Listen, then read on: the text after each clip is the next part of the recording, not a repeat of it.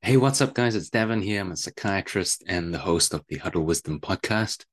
Welcome to the show. Today, I'm going to be talking about how you can set boundaries with your children without feeling guilty. Here, a shout out to you, Bobby, at Mount Maunganui Jiu Jitsu, training partner and friend. I hope that you have a good week. We were talking about this the other day, and I thought we would turn it into an episode that we can share with the rest of the world. So yeah, shout out to you. Thanks a lot. And for you listeners, if you don't like what I'm talking about, you can blame Bobby. Please consider giving us a 5-star review. That would go a long way in helping us to spread our message. So if you think it was useful and life-giving and useful, yeah, please do consider dropping us a 5-star review.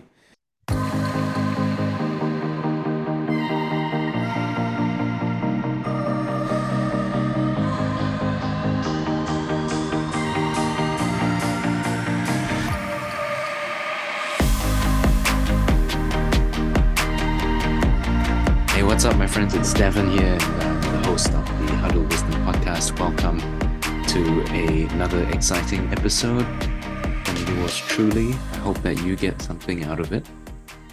You've heard me say a lot about empathy over the last 6 or 7 months since the inception, is that the word? Inception of the Huddle Wisdom podcast and also the YouTube channel, which is a little bit of a more recent development. Um, Starting to put out a few more videos because I realize that people sometimes like to see my face. I don't always like to see my own face, but apparently people like to see um, my face. Um, as well as that, you can also access the podcast on Spotify or wherever you listen to podcasts. And I just wanted to let you know that you can also read about many of the things that I talk about here on the Huddle Wisdom blog, which is at www.huddlewisdom.com. Today, I'm going to be talking about how you as a parent or how you as a teacher can set down boundaries with children without feeling guilty. Actually, I've lied to you. There's always going to be some degree of discomfort um, when you're setting down boundaries with someone else, especially if you're empathic or naturally inclined to feel bad for someone else. You're inevitably going to feel a little bit bad. But I'm going to share with you 5 key things that will help you to metabolize those feelings and so that you can be more more reflective rather than reactive. I talk a lot about empathy, um, and I I talk about it being the way that you can get in and jam with another person. The way that you can connect with our kids is through um, uh, being able to understand where they're coming from, understand what they're feeling, and understand what they're thinking. The idea being that if you can validate someone and their emotions, it helps them to trust you, which then uh, disarms their defenses, which then allows you to do your work. But it does not mean the same thing as bending to their will at every turn. Clearly, that doesn't work if you're trying to raise kids. Kids need limits, they need boundaries, they need to know where the line in the sand is, so to speak.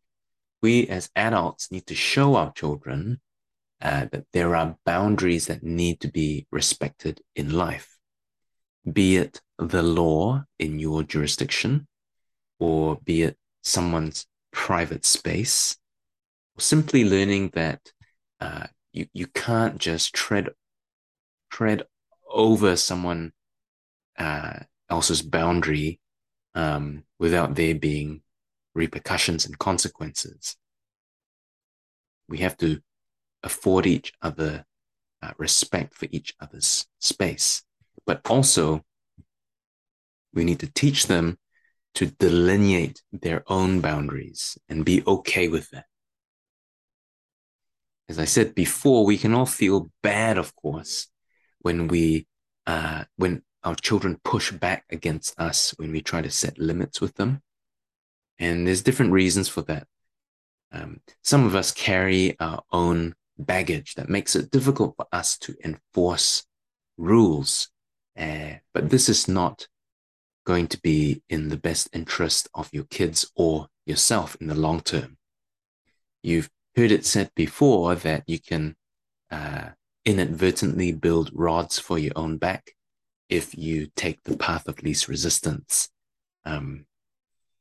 Perhaps you grew up in a household that was very strict or rigid or inflexible, and the threat of punishment was enough to comply with your parents for fear of being punished, right?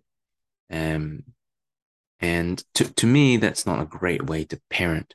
Sure, you might enforce compliance initially, but in the long run, you run the risk of rupturing relationships with your children, which in my view is much more important. Or you may have had a laissez-faire sort of upbringing where anything goes. There's a whole spectrum of upbringings, of course. And I mean, whatever the case, our upbringing has an impact on where we draw the line when it comes to rules and boundaries. I'm not going to tell you where your boundaries are, but I'm going to tell you that it's important that you have boundaries. It's important to reflect about our own upbringings because this plays out so naturally and insidiously in the way that we parent and interact with our own children when we're setting boundaries. Sometimes we become emotionally activated, which then leads us to behave in automatic ways that aren't always helpful. We get triggered to behave in ways that we might have behaved as children ourselves.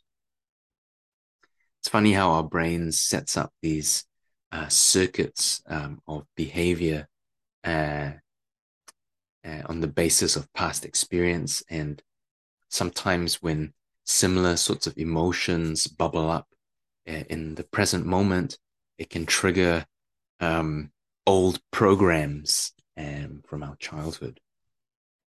So it's important that we do some self-reflection. I can't say that enough. It's really, really helpful. It's important to understand that with children, their struggle against boundaries is very normal. It's expected. It's anticipated. It's natural. Don't be surprised if you receive pushback. That's just what kids do. It's just what humans do. We don't always like to be told what to do. We don't like the sense of having rules being enforced on us. So kids just push back. It's just what they do. And we have to learn not to take it personally. Remember, rules without reason leads to rebellion. So it does help to have a clear enough rationale to provide to your kids if you ever get asked why you've chosen to draw certain lines in the sand, or why you've chosen to make certain rules. But again, even if you have explained yourself and you've explained yourself really well, you have to still expect some whinging. If you don't get any whinging, you're lucky. Congratulate yourself. Move on. Well done. Parent of the year. Well done. remember though that uh, if your kids are having difficulties working through um, your limits, I'll say that again. If your kids are having difficulties with the rules that you've set, and they have trouble staying within the boundaries that you've defined, don't be surprised by that. If they're having difficulties and they're struggling, it just simply means that they have yet to develop the skills to cope with those struggles. And what I mean by skills is, emotional regulation skills and cognitive, critical thinking. Skills they can learn if you remain level-headed and reflective rather than overly reactive. Because it is in those moments that they do the best sort of learning, in the fire, so to speak. But you have to be level-headed. You have to be calm, cool, collected yourself if you're going to help your kids navigate those difficult emotions.